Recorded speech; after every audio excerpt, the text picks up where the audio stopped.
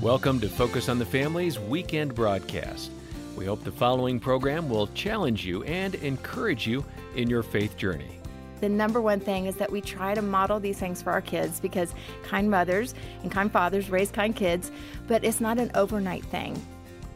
That's Courtney DeFeo referring to a common conundrum for parents, how to teach character values to our kids and model those same values in our own lives. And maybe that's been a challenge for you. If so, we have some help on today's episode of Focus on the Family.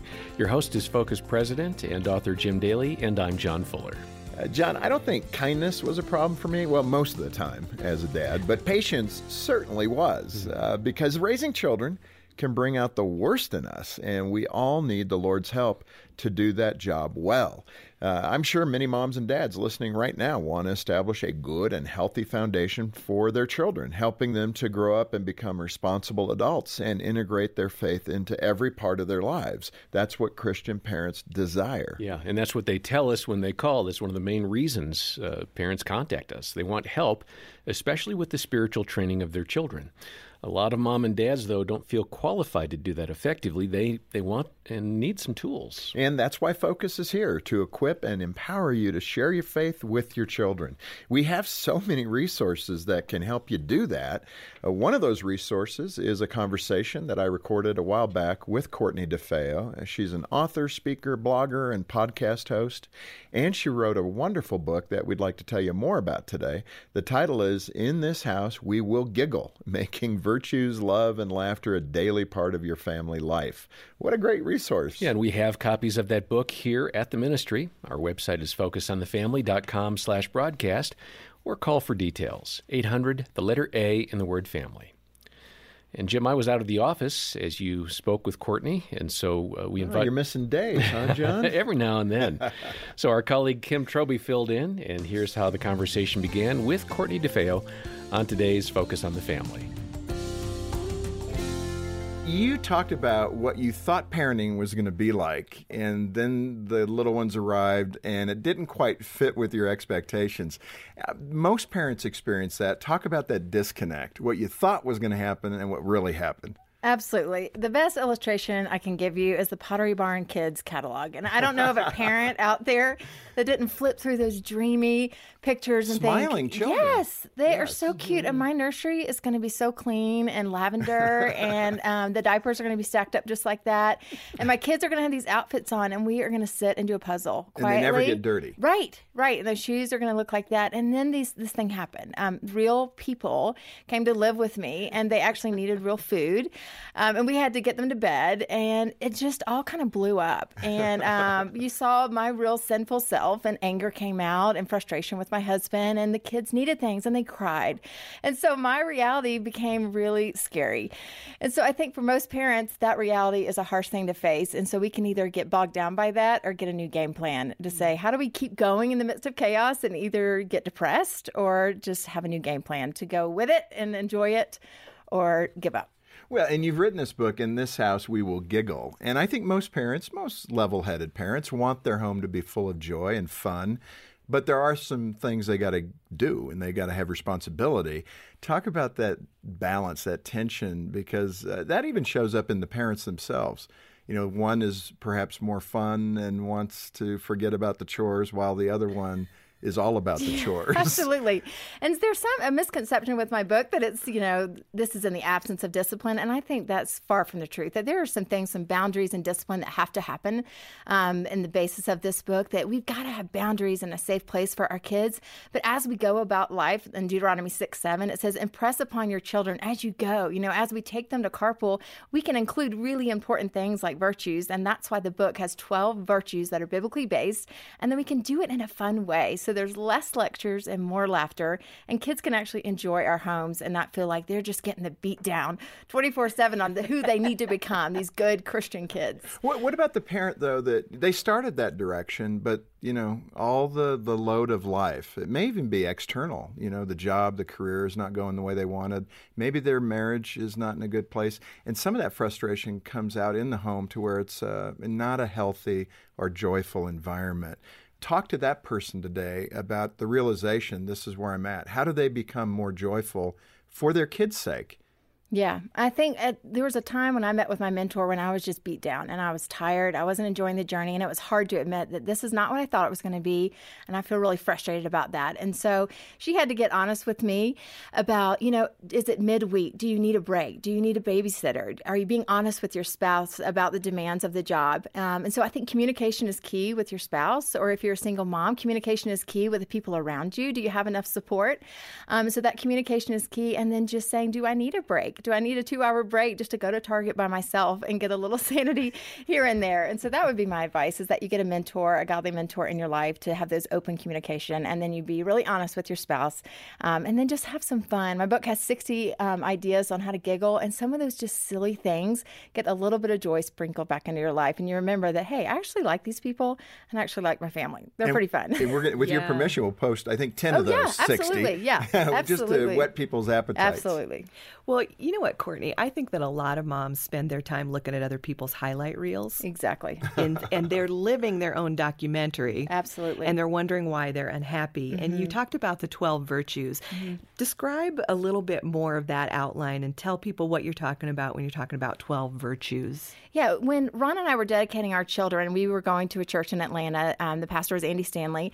We've since now moved, but they asked us to say, in a dream scenario, what are 5 values that you would hope that your kids walk out of the home and they have these values just at the core of who they are. And so when we made that list, it's pretty to write those down and say, I want them to be generous kids. I want them to be kind kids. But most of these were all biblically based virtues. But then it's tough to say, okay, now how? They don't just wake up and come out patient kids. So that really struck me as how, in the midst of feeding my kids, getting them to school, putting them to bed, how do these virtues come to life? How do you bring faith to life in a way that's not a lecture? And so that really became the just passion behind what I was writing about and what I was doing in my own home. And so we started trying to live that out with my young kids, and that became the book. Well, and the obvious question is, when you're trying to teach your kids these virtues, these values like patience, and then we come home and we're totally out of patience with them. Right. There is a bit of a disconnect. Correct. Yeah. And I think the misconception too is that it's a one-time thing and that I'm going to actually solve it with this book. I'm not. So buy it and enjoy the ideas, but I don't want to dupe you into thinking that it's a one-time, because I'm still impatient. I just moved to a new city and I want it all to button up quickly now, but I'm actually impatient. I'm going, God, I'm ready for my house to sell. I'm ready. And so my kids are watching. So I think you're right. The number one thing is that we try to model these things for our kids, because kind mothers and kind fathers raise kind kids, but it's not an overnight thing. It's a decade maybe, or even more, of us modeling these things. Well, sure. And in that context, what's really helpful is the honesty as a parent to say to your child, I mean, I think it works at every age, really. Yes. As long as they can communicate. Here's where we're at. This is why mommy's stressed out. Mm-hmm. Just say it so that they know you're not perfect, and they know that you're asking perhaps even for forgiveness from them. Yes. That mommy hasn't been patient, and those are good things to remember. And I think that really does model for your children how to live a life that isn't perfect, that has some failure, but you're striving to do better each and every day. Absolutely. And the forgiveness chapter, I talk a lot about asking for forgiveness from your children, and doing it in a way that they hear it genuinely from you. Not just saying I'm sorry to get the words out, but genuinely asking their forgiveness. And I'll never forget being in carpool. And carpool guys, I'm telling you, when you're driving your kids anywhere, they don't have to give you eyeballs. They're looking for, but in the rearview mirror, you can be talking to them. And they often talk more. And similar at bedtime, they are stalling you because they don't want to go to bed, and they are willing to talk sometimes. So I had to offer a big apology to one of mine for the way I'd acted the night before. And I said, you know what, guys, someone in this car deserves a big apology. And their eyeballs got huge. Like, who's going to be the lucky one? I said, Ella, it was you. I was so unkind to you last night about your tummy hurting. And so it takes a great sense of humility. It's embarrassing, but I think our kids need to see that over and over and over again, that we're not perfect and we're willing to live these virtues out. That could be the next title of your book, How to Live in a Carpool with Giggles. I don't think it's possible, but well, that's where you need most of the giggles. That's Can I just say, yeah. Carpool's pretty stressful. I've never seen anybody giggling in that carpool. No. Hey, I've picked him up with beach balls and Lays and all kinds of craziness in carpools. I'm sorry, Courtney. Carpools are pretty serious business. No Can you phone please zone. stop that? No That's phone right. zone. That's Yeah. right. And we have numbers, I realized when I went to pick my kids up for the first time. And Jean said, remember their numbers. I went, what numbers? I don't know. They each have numbers. I didn't know that. I had to say Trent and Troy, and they're going, no, what's his number? Because that proves you're his dad. Exactly. I don't know his number. I had to get on the phone. Gene, what's the number for the kids? Yeah, you can embarrass them very quickly. I would love it if you would give us an example of something that a mom could do to encourage gratitude in her kids. Yeah, absolutely. One of the things that my mom has taught us is, and this goes back to Deuteronomy 6:7, just as you go about life. And my mom loves nature, and her way of showing God's greatness is in nature. And she takes my girls on walks, and she says, "Thank you, God, for," and she'll just say, "the trees. Thank you, God, for," and they'll just look around. And I think just getting them in the posture of looking around to see that you actually have so much to be grateful for. And it gets our eyes up off of ourselves and onto other people. And it's so simple for the little ones, but they start going, "Oh, thank you, God, for the moths and, the flowers that make our, sky's so pretty." They just look around, they start naming things, and we can do that in the car and everywhere. And then another easy one that's in the book is the Give Thanks bag. We ask our kids to run around and like a preschool share bag, and they have to run through the house and find 5 things that they're thankful for. It could be a picture of somebody, it could be a toy, it could be a piece of food, and they bring it back down and then share it with the family. And then we have them go back out and find 5 things they're thankful for, and then they have to give those things away.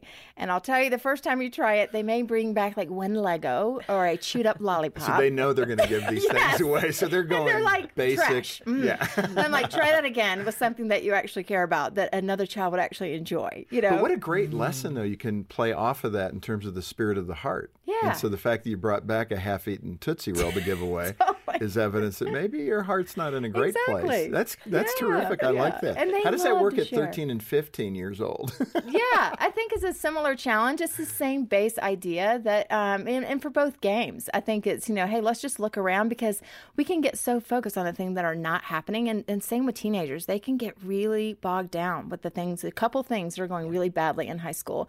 So let's get them either to write them down or journal about the things that are going really well in the world. Well, that kind of plays into this attitude, especially in more affluent countries. The program airs around the world, but in countries where, we have disposable income, we can lavish upon our kids a lot of gifts. And a lot of us do because we like that affirmation as parents. Mm-hmm. How do we make sure that we're not mishandling that we're not overindulging the children so they become spoiled?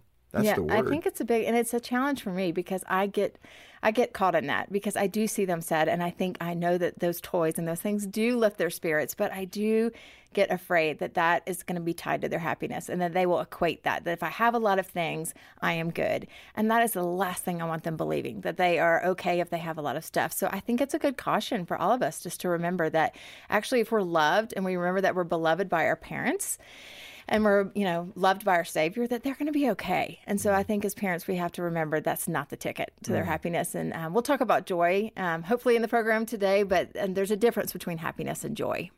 Courtney, let's go ahead and hit it then. Yeah. I mean, that difference between happiness and joy. Some people may not see a distinction. What is the distinction? Yeah, I think there's a lot of fleeting, very temporary things that make me happy. And I will just be honest, TJ Maxx, love it. Makes me very happy. If I'm having a down day, I can just go in there, get a shirt. It makes me temporarily feel good. I've got a new shirt. And the same things can happen for our kids. They've had a bad day. We can go get them a Gatorade. We can give them a milkshake. And that's okay. But if that is our way of parenting and making them feel good, it's not going to last for them. And so I've had these conversations with my girls about lasting joy.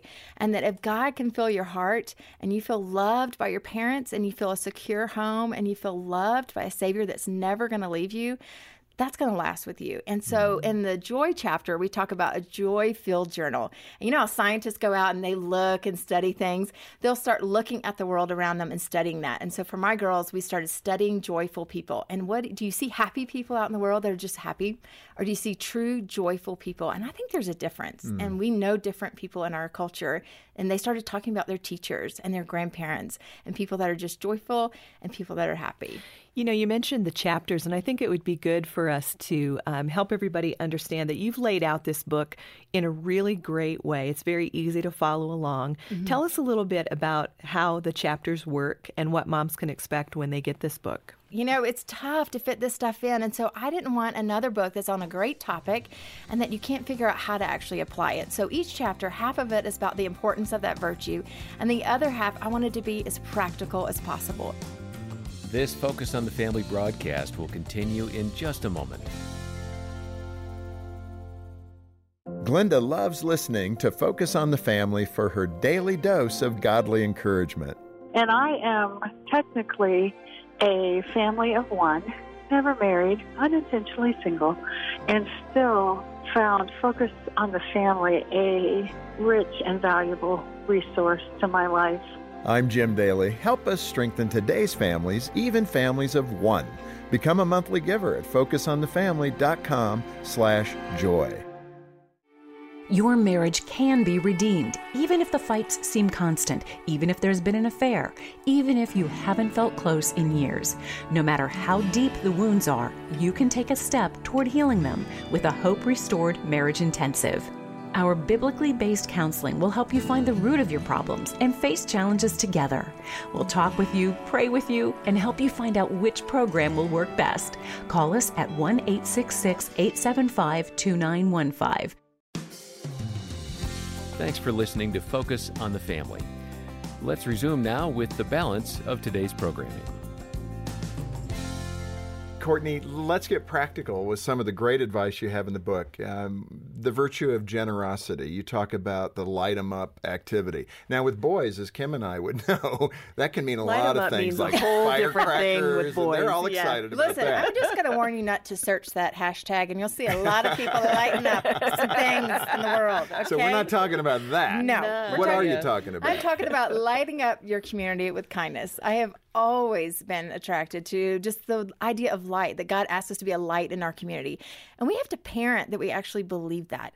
Let's parent that we believe God is real and he can work in our kids as little as, when they begin believing in him. And so that excited me. And as I went to ministries in Atlanta, I started figuring out that they had rules. No, they're too little. They have to be 14 or 15 legally to come serve at this ministry. And I was frustrated. And so out of that, when several years ago, before the book even started, I started a campaign on my blog called Light 'em Up and said, I am doing something and you can join me. And at that time, I had 2 or 3 readers, my mom and some friends. And I said, join me, other moms. Let's go do something in our community as we go about life. And let's see what difference we can make in the community. And I cannot tell you what happened. I thought, let's thank people who are not thanked. And so we started saying, thank you for picking up our trash. The girls made a poster. They left candy. We started going through the Chick-fil-A drive-thru and thanking the lady that gives me my sweet tea every day. We just went around and thanked people and did things that children can do in a really special way.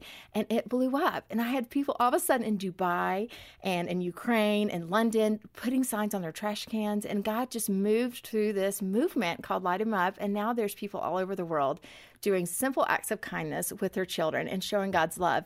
And they don't even have to say his name. They're just using their kids to say, you can be used by him to light up others with his love. In fact, in the book, you talked about the Dollar Tree story, yes. which I loved. I was telling my boys that this morning, and they were like, yeah. So talk cool. about that. I think it's funny. Growing up in a Christian home, there was always a part of me that was looking at the other side like, well, they're having more fun. They're almost on the cusp of doing something illegal. And so I always invite parents into, this is where you kind of get on the cusp of illegal nature. Like sneak in the dollar store. Let your kids sneak in with dollars, and they hide them all through the dollar store. And you put $1.06 or whatever your tax is, and then you leave a note in there. And I have the free printables on my site, and it says, "We just believe it's better to give than receive. Enjoy this free treat from our family. Merry Christmas." And you can do this all year long. But my girls, they're kind of nervous. They're like, "Are we going to get in trouble?" I'm like, "No, this is free. It's good." You're leaving money, not taking it. We're not stealing anything. We're leaving money. So we run through the dollar store, we hide them, and we tape them. And the coolest thing was, once we left there, they were so excited, and they always want to do more, which is fun. Their hearts start changing, and it's less lectures, more laughter, and they're experiencing who we know and not doing what we know. Because I think that's our culture, is that we want to start teaching them all these biblical practices, and they miss the whole ball game. It's like we want their hearts. We don't want this behavior. And so generosity, I don't have to give them another lecture on generosity because my kids have caught the bug. It's contagious. So finish that story up. We're leaving the dollar store in Orlando. There's a huge population of homeless folks because of the weather. Right. And my girls are getting used to that. And so we were leaving the parking lot, and the lady knocked on our window to see if she could clean our window for money. And normally I would have said absolutely, but I had literally not a dime left because we had packed every bag full of money. So I waved at her and said, "I'm so sorry, ma'am." And we kept driving. And my oldest Ella said, Mom, go back. Tell her where the money is. And I thought, oh, how awesome that her heart does the right thing. And so I pulled back and said, Ma'am, there's a lot of money in the dollar store. We just hid it through there. And her eyes got so big. So now she had an Easter egg hunt she could go for. So she just ran and got all the money. And, I thought, would I have liked a bunch of people to find our little surprises? But what was more important is that my daughter saw the need of a woman who needed some money for lunch. And, I don't even know what she was going to use the money for, but my daughter's heart is turning to do the right thing and be generous. Good. That's so much fun. And you can take that in all kinds of directions. Yeah. But it's kind of an attitude, isn't it, Courtney? Yeah, I mean, absolutely. We get kind of in the rut and we're thinking, we got to go to work, we got to do this. We don't think of how to have fun in life, how to look beyond the boundaries of normal and do some things that really lift up this character that you're talking about, which really is God's heart. Yeah, and I think I fell in love with Jesus again in a passionate way when I got out of college. And I think what the big aha for me was like, it is a good thing. Like, it feels awesome to love, to give, to serve, and I don't have to do it anymore. Like, I enjoy opening my own Bible. I enjoy going to do these things, and I want that experience so badly for my children that gets in to be who they are. Right. And so much of a way that it's not new information for them, that they say, oh, Mom, remember when we did that together? I want to do that again. And I have kids reading the book, and they're doing that. They experience Light 'em Up, and then they want to do it for their birthday. So now I have kids doing 10 acts of kindness and Light 'em Up for their birthday because it's becoming who they are. Right. But talk about, that type of child that maybe their temperament is not quite there. I have one. And the parent, I do too. I am one. Yes, I yes, am one. yes. Yeah, and But you're not, it's just not the way you're wired, or you're not thinking about it that way. How do you, as a parent, how would you motivate that child who's like, whatever? Yeah, I invite that one anyways. And my other one, Larsa, is precious, and she's gotten involved in so many things. But one particular instance I can remember, we were doing Light 'em Up at the mall, and I invited her anyways. And she's small, and she said, I don't want to do this. And I'm like, okay, well, just come with us. And so we were handing out candy canes and doing all kinds of holding doors for people. And she said she had one in her hand. I said, well, you just let me know if you see somebody you'd like to give it to, but Ella and I are going to do this. And so you don't want to start lecturing and punish them. They're not doing anything wrong, And so I said, you just hold it. And so then she saw this old man, and he had bags. And he probably came there to do his one Christmas shopping of the year. And she goes, that guy. And I'm like, oh no, not that guy. I'm like, okay, great. So I had to go up to this man and say, hi, my daughter has a present for you. And her attitude was still so poor, but she kind of shoved it his way. And I tried to code it over and shove it, explain it to him. But then 20 minutes later, she was the one finally holding the door. But the thing is, we can't get mad at these kids and just give it time, because he might wait till college, or he might be like me and after college be the one, but we can't force faith down their throats. Okay, now I feel guilty. Yeah. How many times have I said to my boys, be nice. Come on, do this right. Well, Open that door. I have too, but it goes back to that point. It's like, believe he's real, and he's going to be the one that changes their hearts. But keep inviting them to the game and saying, hey, Mom and I are going to do this. Do you want to come? We'd love to have you. And we believe in you. We've seen you be so generous, and we think you'd be great at this. Come with us. Well, one that we have, not often, but occasionally, one of our boys will get the giggles as we're about to pray at dinner. And, it's usually Troy, who's our boy of joy, and he'll just start giggling. And the other night, I couldn't help myself. It was so funny, just the way he was giggling. And I started to giggle, and Jean gave me the eye, because that's not the time to giggle. I get that, but what were we going to do? I love it. I couldn't control it, and he couldn't control it, and that made us laugh even more. And, of course, Mom and Trent, they're wanting to pray to the Lord. I mean, where do you go with that? I know. We've had a lot of prayers for, like, frogs and, forks and just silliness. And so I think overreacting is, there's always an extreme. And I tend to try to land in moderation. So we can go over extreme and just freak out every time that they laugh or get silly when we're trying to get them to do something, or we can just go so, we don't care and laugh at everything. And so I just try to find moderation in most of our lives and say, hey, Mom really flipped out last night. I'm sorry. Let's try that prayer again. I'm sorry. And so we do a lot of apologizing. We try to be as authentic as we can. And I try in social media, because you talked about the highlight reel, I try to show anyone that's reading my stuff that we are real. My house is a mess. I snap at my kids. We're doing the best we can, just like everybody else is. But our drive is that they get invited to the game. They understand Jesus is real, and that they're so loved in our family. Well, I really love Courtney's last comment there about being as authentic as we can be, because none of us are perfect parents. I think you'd agree with that, John. I would. And the sooner we admit that to ourselves, the better our children are going to do, because we're being real.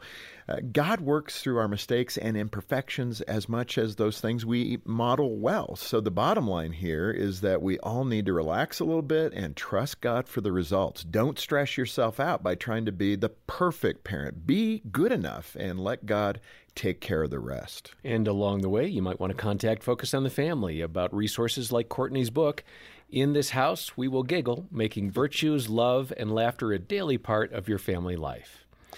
We also have a free online parenting survey. It's called 7 Traits of Effective Parenting. Invest 5 or 10 minutes and take that survey. You'll have a good overview then of what's working well in your family and maybe an area or two for improvement. Learn about these resources when you call 800, the letter A and the word family, 800-232-6459, or stop by focusonthefamily.com/broadcast. And as a reminder, we can send Courtney's book to you when you make a monthly pledge of any amount. And the reason we do that is because we're trying to recruit a monthly sustainer team of friends like you who are committed to strengthening marriages, equipping parents, and helping families to grow in their faith. And we need that persistent financial support every month, if possible. You literally provide the fuel that we need to produce programs like this one, develop resources, provide counseling, our website, and so much more. When we work together, families around the world are helped in amazing ways, literally hundreds of thousands every year. So please consider a monthly pledge today. $10 a month makes a huge difference for needy families. And if a pledge is more than you can do right now, a one-time gift will also be really helpful and appreciated. Again, our number, 800, the letter A and the word family, or stop by focusonthefamily.com/broadcast. Coming up next time, we'll continue on the conversation with Courtney and hear how she and her husband parent their children very differently. Ron's gift that is so beautiful is listening. And I'm the one that's constantly making a teachable moment where they're like running for the hills. Oh, here she comes. What are we going to have to do now? It's like, oh, Lord. Write in a diary. We're just trying to get ice cream, and now there's some sort of lesson coming out of the ice cream scoops here. On behalf of Jim Daly and the entire team, thanks for joining us today for Focus on the Family. I'm John Fuller, inviting you back as we once again help you and your family thrive in Christ. You're listening to Focus on the Family's weekend broadcast. We'll take a quick break and then return with the second half of this program for your family. Stay tuned. It's time to level up. Give your kids a safe, faith-focused, and biblically based community, and so much more. Join the Adventures in Odyssey Club. Club members get on-demand access to the exciting Adventures in Odyssey series, including more than 900 episodes. With faith-building activities, parental controls, and a safe online community, the Adventures in Odyssey Club could be your best adventure yet. Learn more and start your free trial at adventuresinodyssey.com/radio.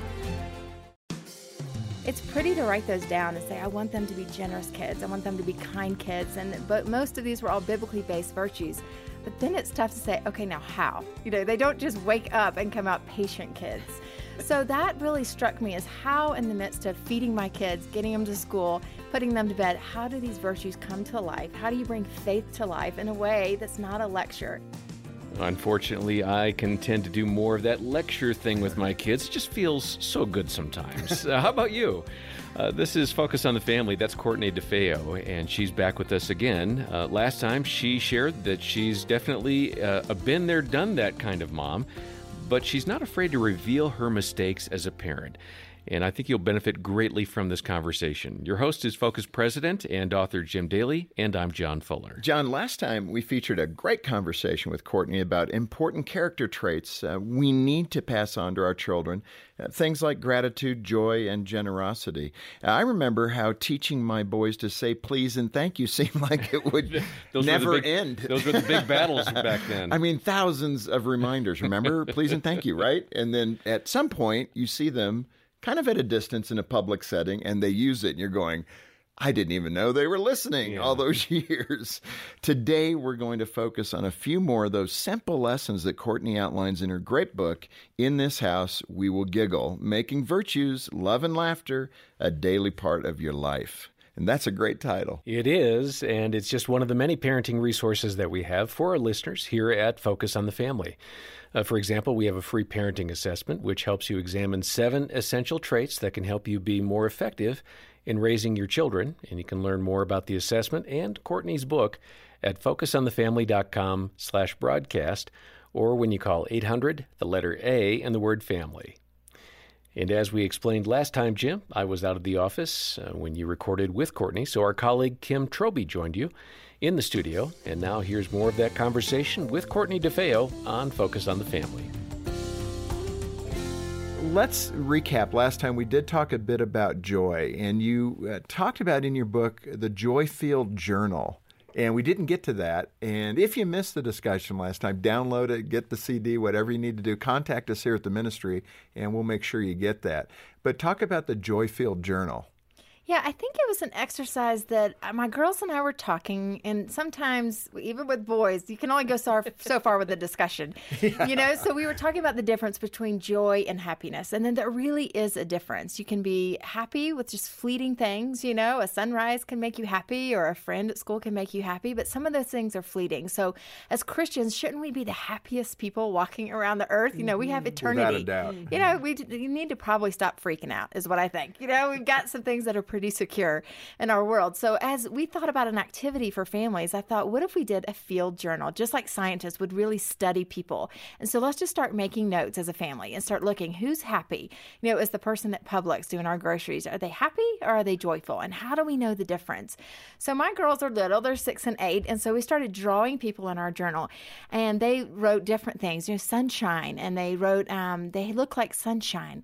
And they started writing names of people that they thought were truly joyful. And they brought up my mom, which I would totally agree with. She's got Jesus just shining out of her pores. And then they wrote about certain teachers that they thought were joyful, and I would agree with them. Then they wrote something pretty interesting. My little one, who's 6, she put the words you, Y-O-U, in both of the hands of the stick figure. And I said, why did you do that, Larson? And she said, because she's thinking of others. And I thought, whoa, how profound for a 6-year-old to think. She's catching it. Yeah. A joyful person is not thinking about themselves. They're thinking of others. And so I think that exercise is just saying, instead of just lecturing them, how do we take an activity? And it's almost like sneaking carrots into brownies. It's like, don't tell them they're about to get a virtue lesson. Don't tell me wait you a minute. do that. Yeah, Wait a minute. I want to know, did you make the field journal? You know, I'll have to look back. That's so funny. Whoops. I hope so. Yeah. That's Well, awesome. it's a good gut check. I think they put themselves in there. Me, you know, I'm joyful. I'm joyful. Well, I hope know so. there's going to be a mom listening today, and she just got done refereeing the greatest, you know, WWF battle between her 3 children, and she's listening to this broadcast, and they don't want to share. They don't have joy. What can she do right now in this moment to bring joy back into that situation?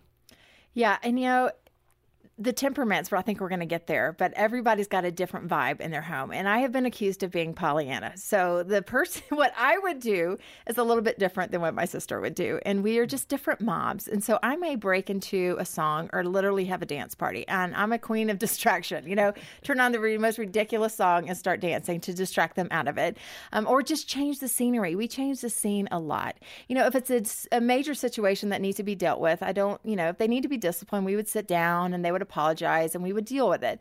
But if it's something that's like, hey, they just need to get out of the house and go run the lap or just get out and just distract them, we will do that too.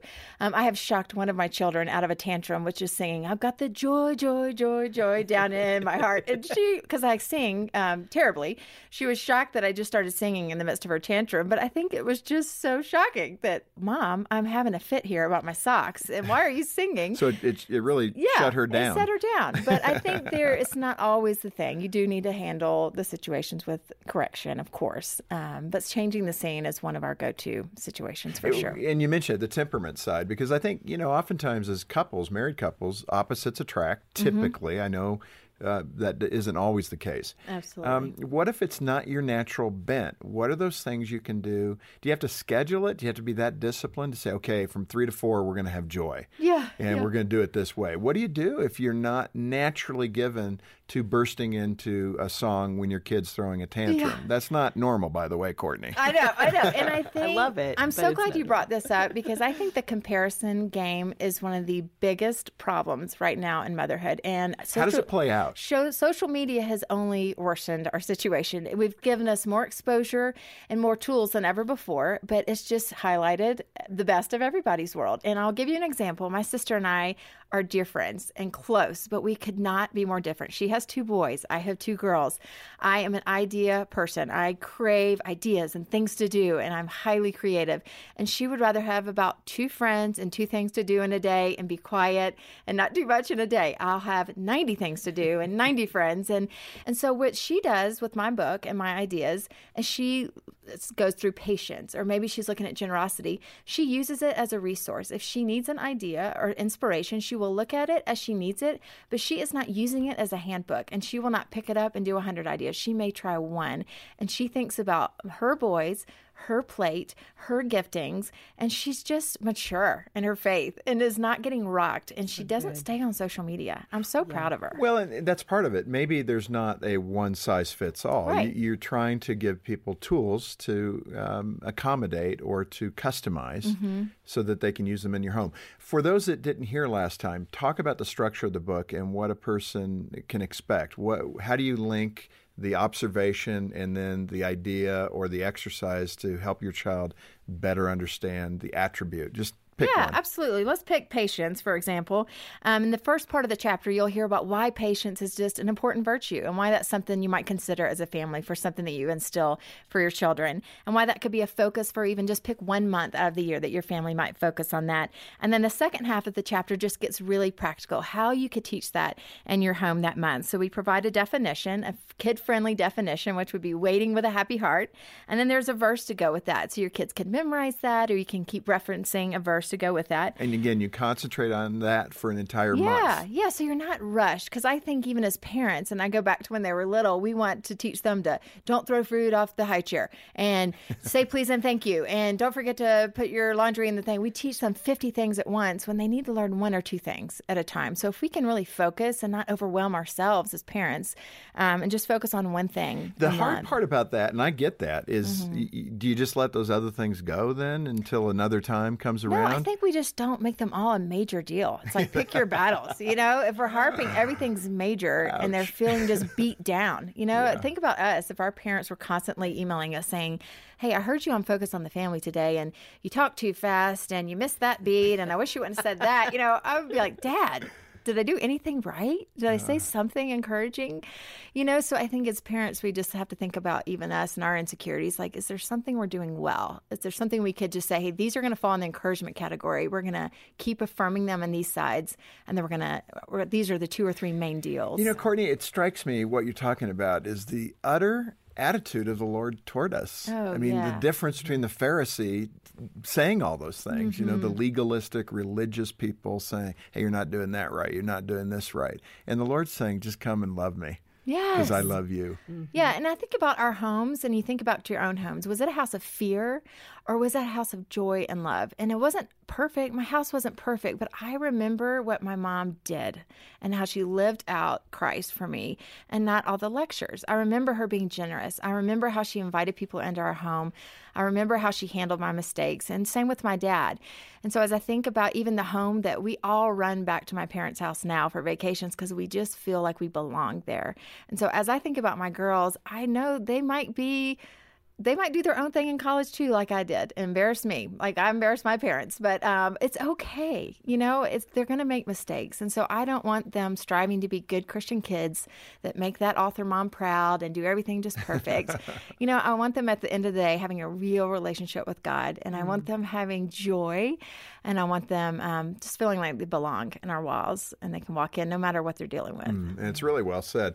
Let's finish the patience side of this, though. Sure. You brought it up. Let's talk about it. Every mom and dad wants their son or daughter to be patient. And usually we lose our patience in teaching them how to be patient. Yeah. Talk about that activity level that you get to in the book, and what would be some examples of how to do patience. I come to you as an expert because I am one of the most impatient people on the planet. I love it. Yes, thank you. So one of the things that we do is a simple one, but we time our littlest one with our iPhones and just say, how long literally can you sit here and not talk? So just the old timer is like, and how well does that work? She started with like 12 seconds and she's worked up to like 2 minutes. We're like, that's pretty good. You really have to do that sometimes because they can just literally talk all day long. We had it last night. Trent, for some reason, wanted to bug Troy. So during a game Troy was watching on television, Trent just started yapping and he wouldn't stop. It was getting so irritating. I was saying, Trent, stop it. And he goes, well, I'm just having fun with them. And Troy's going, Dad, get him out of the room. Yeah. But it's just this like, what are we teaching each other here? Absolutely. How to get frustrated. One of the wonderful fruits of the Spirit, frustrating your brother. Yes, absolutely. Well, for patients, the activity is, again, more geared to little ones, but the application of so many of these is we are raising eventually adults. You know, I want my kids to not only be patient for a cookie, but eventually they're going to wait on a spouse and they're going to wait on a job and they're going to wait on their house to sell. Like, I'm so impatient about my house. So eventually they're going to say, okay, Lord, I trust that you have something better coming and I'm willing to wait. And so these are just profound virtues that we're practicing as little ones. And so the idea and the activity is that you give them something in a brown bag that they can't see, but you're going to say, if you'll trust me, this is better for later. But right now you could eat this candy. So which one are you going to choose? A, the candy, or are you going to wait for tomorrow and get the better reward? And my kids both chose the bag. You know, they were pretty smart and said, okay, we'll do the bag. No, and you wouldn't trick them on purpose, would you? No. So the what was in the bag? That would have been my question. What's in the bag? Because I don't cook, bake, or anything. It was box brownies. Some people would do something else, but we did some box brownies the next day and they were so fired up because I don't ever get in the kitchen. So they're like, we're making brownies? So they were so excited to get in the kitchen with me and they made brownies. Stir some water in there. Stir it and crack an egg. That was like shocking for my family. So it's just the idea that, again, we don't tell them what we're doing. We were about to have a family lesson on patience. Like, hey, come here, girls. I have a little trick for you, a little game. And they loved it and they get it. And so it's over time. We keep practicing and talking about these virtues in a way that's not a lecture. It's more like laughter and more an experience. This Focus on the Family broadcast will continue in just a moment. My favorite thing about Brio is that you can actually absorb stuff from it and learn. Reaching teen girls right where they're at with encouragement to grow in their faith. The stories in the Brio magazine about other people that have gone through things way worse than I have is really inspiring and uplifting. Help your teen invite God into her everyday experience with Brio Magazine. Learn more at focusonthefamily.com/Brio Radio. Thanks for listening to Focus on the Family. Let's resume now with the balance of today's programming. You talk about keeping a faith journal, which I think is great. I don't do it. I need to. I keep it in my head, which is not the best place to keep anything. We'll just leave it at that. But the idea of writing down what God has done in your life and in people's lives around you, is that what you do? Yeah, this is the idea that came up for the faith chapter. My brother is a pastor in Atlanta, and he and I have great conversations. And he's my kid brother, 9 years younger, and I promise you, he's wiser than all of us combined in our family. But he was saying, I just want my kids' bedtime stories to become faith tales. Why can't, and they live happily ever after, these stories of how God actually worked in the lives of our family members become so intriguing to our kids that that's what we put them to bed with. And so he said, I want them to know Noah and Moses and Ruth and all the stories of the Bible. But I also want them to know that one time Pop had a hard time and he prayed and here's where God showed up. And one time Aunt Courtney had a dream to write a book and she did it. And here's where God showed up. And so he said, what if we start capturing those for our kids? And they had a record of that. And so I thought that is the idea, Drew, because faith, our definition is knowing, loving, and following Jesus. And so if I want that to become real, and so that when they doubt, because it's not if, when they doubt that Jesus Jesus is real, they can come back and say, I have evidence, not only in this book that's 2,000 years old, but in a book about my family members. And so we can also talk about, if you're new to faith, that could be a challenge, but you can start right there. Oh, sure. Absolutely. You know, you talk a lot about leaving a spiritual legacy. And someone might be listening out there today, and you just mentioned maybe they're a new Christian, or maybe they just haven't thought about the good things that God has done for them. Talk a little bit about what you mean by leaving a spiritual legacy for your home. And so for folks that this is a new topic and this is new for your kids, it can be overwhelming to say, how do I pass on what I don't even know to my children? And I think you just start. And I think you start asking God, how do I do this? And you can be 1 second ahead of your children and learn something new at church and just get them in the car and say, guess what I heard this morning? And I want to share it with you. And say, hey, let's pray together and let's see what happens. And so you are teaching your kids every day as you're growing in your own faith. And that is a brilliant way to do it. I think, unfortunately, sometimes the parents that are more structured don't comprehend that that can actually be achieved by the other parent who may be doing it on the go. Yeah, that's right. Now, I'm not speaking from personal experience. Right. What? But, you know, one of the things I enjoy is driving the boys to school, which is early now. And about 7 o'clock we take off. And in that drive time, which is about 20 minutes for us, there's so much you can cover. But it's a reminder to do intentional parenting. Don't let this time just slip on by, thinking the kids are somehow going to grab those things you want to teach them, but you're not asking them about it. Yes, absolutely. And there's a value in that for the parent who wants the structure and the devotional time around the dinner table. Don't be too hard on your mate, on your spouse, who is finding a different way to communicate. And the fact that both are working is actually, I think, a benefit to the child. For them to have it coming at them in both directions, something structured, something unstructured, is beautiful, especially if they're willing to participate in both. Amen. I think Ron's gift that is so beautiful is listening. And I'm the one that's constantly making a teachable moment where they're like running for the hills. Oh, here she comes. What are we going to have to do now? It's like, oh, Lord. Write in a diary. We're just trying to get ice cream, and now there's some sort of lesson coming out of the ice cream scoops here. So I think, every parent brings their gift. And one of the best things we can do is be quiet and just ask them about their day and listen and ask them what they think about a topic, and maybe not even insert an opinion, and just listen to them. We will often, the Christian culture, we want to go in and fix and do and teach and tell people what we know, when we just need to be humble and serve and say, how can we help your community? We need to listen more than we lecture. Let me ask you about the idea of responsibility. That's one of the other virtues in your book, The 12. And, you start at a young age, and you start with them doing some chores, and then they get older. Now, our kids, all three of us, are at different stages. Kim, your boys are grown and gone. Mine are teenagers. Yours are still little ones. My goodness, we're doing responsibility training from 0 to 30. Right. Yes. Why is it such a hard concept for these little ones, and they grow into bigger ones, to learn responsibility? What have we done wrong that they're not getting it?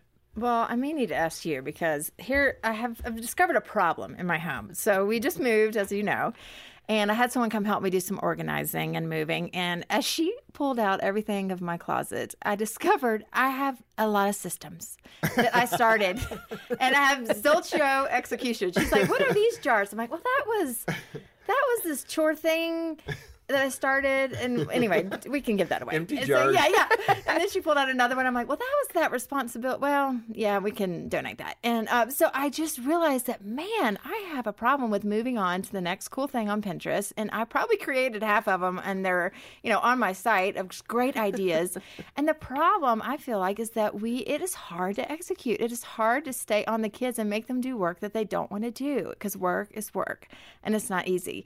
But we're doing a favor to them. We're doing a favor to their wives and their husbands, for goodness sakes, when we say, you actually have to learn to do laundry and put your food away. There's things that you're going to have to learn to do. And it builds up their esteem, actually, to feel like they're capable of doing something in the world. So my problem, and I'm not an expert, mine are little, is that I need to just pick something. There's not a trick system out there. There's going to have to be one, just like weight loss. It's like, pick one, eat less and exercise, but pick it and stick with it. One of them will work if we're consistent. And I know for me in my house, it's easier to just do it myself. I'm like, I'll make their bed in 2 seconds, but they take all day. I'm like, are we still doing the pillows? Yeah. Why are they still in there making their bed? Oh, man. So, but I think we do them a great disservice if we keep doing their work for them. Well, and Jean's really good with that. I mean, I'm constantly throwing wrappers away in the kitchen that are left on the counter. It's just like, you're just enabling. That's right. That's right. You're an enabler. I I'm heard saying, the no, I'm a term- getter-doner. I heard the term lawnmower parent the other day. Have you heard this? No, what's this? Okay, well, it was the helicopter parent for a while, and now they said the lawnmower parent is the one that just keeps smoothing things out for their kids. And Oh, I I thought, can see that. I'm a lawnmower parent, I think, because I do want it to be smooth. And my mom was so great. She made our lives really easy. My mom was fantastic, and I see that in me. It's like, hey, I want them to have their snacks ready, and I want to put it in their backpack because I want to get out quickly in the morning. And it's like, but they should be able to know how to pack a lunch. And so in me is the parent that wants a smooth, easy life for my kids. But the best thing I could probably do for them is to say, hey, this is how you pick a vegetable, and here's how you pick a fruit, and here's how to pick a healthy choice for your lunch. But man, it's easy to just grab it for them. So Well, I it's struggle so true. too. We were cleaning the basement the other day, and I remember Jean said to the boys, have you cleaned everything up? And then we do inspection. There's a real problem with semantics in that. Correct. Have you And cleaned then everything right up? by this overflowing toy box happened to be some dirty clothes and some wrappers. There's a theme here, aren't there, with wrappers? Yes. And so Jean pulls them out, and the boys quickly are going, that's not my wrapper, it's his wrapper. The accuser. The accuser, Yes. and, nobody knew whose wrapper it truly was. We got through the clothes okay. But it's that kind of thing with responsibility that you're constantly fighting. And I thought to myself, maybe what we should do is just all of our trash, at the end of the day, we should throw into the boys' room. Yeah. And maybe they'll get the lesson. That's right. That's right. But, the sad truth of it is they probably go, that's all right with me. I don't care. My word. Yeah, they have to feel some consequences at some level, for sure. But do we have time to talk about financial responsibility? Sure, let's do it. Yeah, the activity in that chapter is about give, save, live. It's like, how do we teach them early on that there's implications to their financial responsibility? Because the big lesson for me was the Target dollar section. Every time we would walk through there, it was my crutch. Like, just get something. If you'll just be quiet for an hour, you can just grab something. So every time it became an expectation. They just thought, well, we get something every time we walked in And if you didn't get it, you get louder. Right. Right. And so I thought, I am setting up a terrible system here. And so then I started thinking, they've got to understand that money is just not growing on trees. Did your grandmother say that? And so we set up the jars, and based on, Dave Ramsey and Andy Stanley, everybody said it, give, save, live, or give, save, spend. And so we did My Little Money jars, and we created these jars, and I sold them for a little while, but now there's a system how you can just make them. And so now they label them. And what I love is that when you put a chalkboard label on there, they get invested. It's like they get to say, where do they want to give? They get to say what they're saving for, and they get to write on there what they're spending. And so all of a sudden they're like, I want an iPod. And so you can help them decide, or I'm saving for a bike. And so now their spending section says Target dollar. And I'm like, well, go look in your jar. If you've got money to spend, you grab it. But I'm not buying you this stuff anymore. Right. And so then this give discussion, we had this greatest talk the other day. I drew a circle and I showed them 10% and 10% and the rest is spend. And then I said, Dad and I are trying to change the pie chart. And I explained to them, so what if we got bigger in our give? What if we got bigger in our save? And we just lived on less, and we kept changing this, and talked to them about what the Bible says. And their eyeballs just got bigger. And we put pennies and quarters in there. And so I think that discussion for them as early as you can is so helpful for them to understand how money works and how responsibility can work with their money. And these are such good things to think about as you're parenting your children so that they end up ready to launch. Yeah, That's exactly. what we're talking about. How do they leave the home with patience, with kindness, with responsibility and knowing what it means? Your book really covers all of it, and I'm so grateful to you. We're going to start, and probably as long as your kids are in the home, no matter what their age is, you can apply these principles to your teenagers as well as your 3, 4, 5-year-olds, right? Absolutely. And Courtney DeFeo, her book again, In This House We Will Giggle. I love that, by the way. Thanks for being with us. Oh, my pleasure. Thank you. And that's how Jim Daly concluded this two-part conversation with Courtney DeFeo on Focus on the Family. And we certainly hope you enjoyed the conversation as much as we did. and that you'll follow up by getting a copy of Courtney's wonderful book. Courtney has a winsome message for parents, and she offers a great reminder about maintaining that solid relationship with your children through the good days and the challenging ones. And I think her book is a wonderful resource for families today. And we can send that to you when you make a monthly pledge of any amount to Focus. That's our way of saying thank you for helping us encourage and equip parents like we've hopefully done today. Your monthly support enables us to have resources and programs in place for the hundreds of thousands of parents who will contact us during this year for help. They're looking for spiritual discipleship tools to share their faith with their kids, or they may be facing a crisis with a prodigal child. With your help, we can meet those needs and help those families. So please give as you can to Focus. A monthly pledge will be great, or a one-time gift is also deeply appreciated. Donate generously as you can when you call 800, the letter A in the word family. Request Courtney's book when you get in touch. Again, 800-232-6459, or you can donate and get the book at focusonthefamily.com/broadcast. And another reminder that when you're on our website, we have a free parenting assessment for you to take. It's a terrific way to determine what's working well in your family and maybe find out an area or two where you could improve. And I really urge you to check that out and spend 5 or 10 minutes with that free parenting assessment. On behalf of Jim Daly and the entire team, thanks for listening to Focus on the Family. I'm John Fuller, inviting you back as we once more help you and your family thrive in Christ.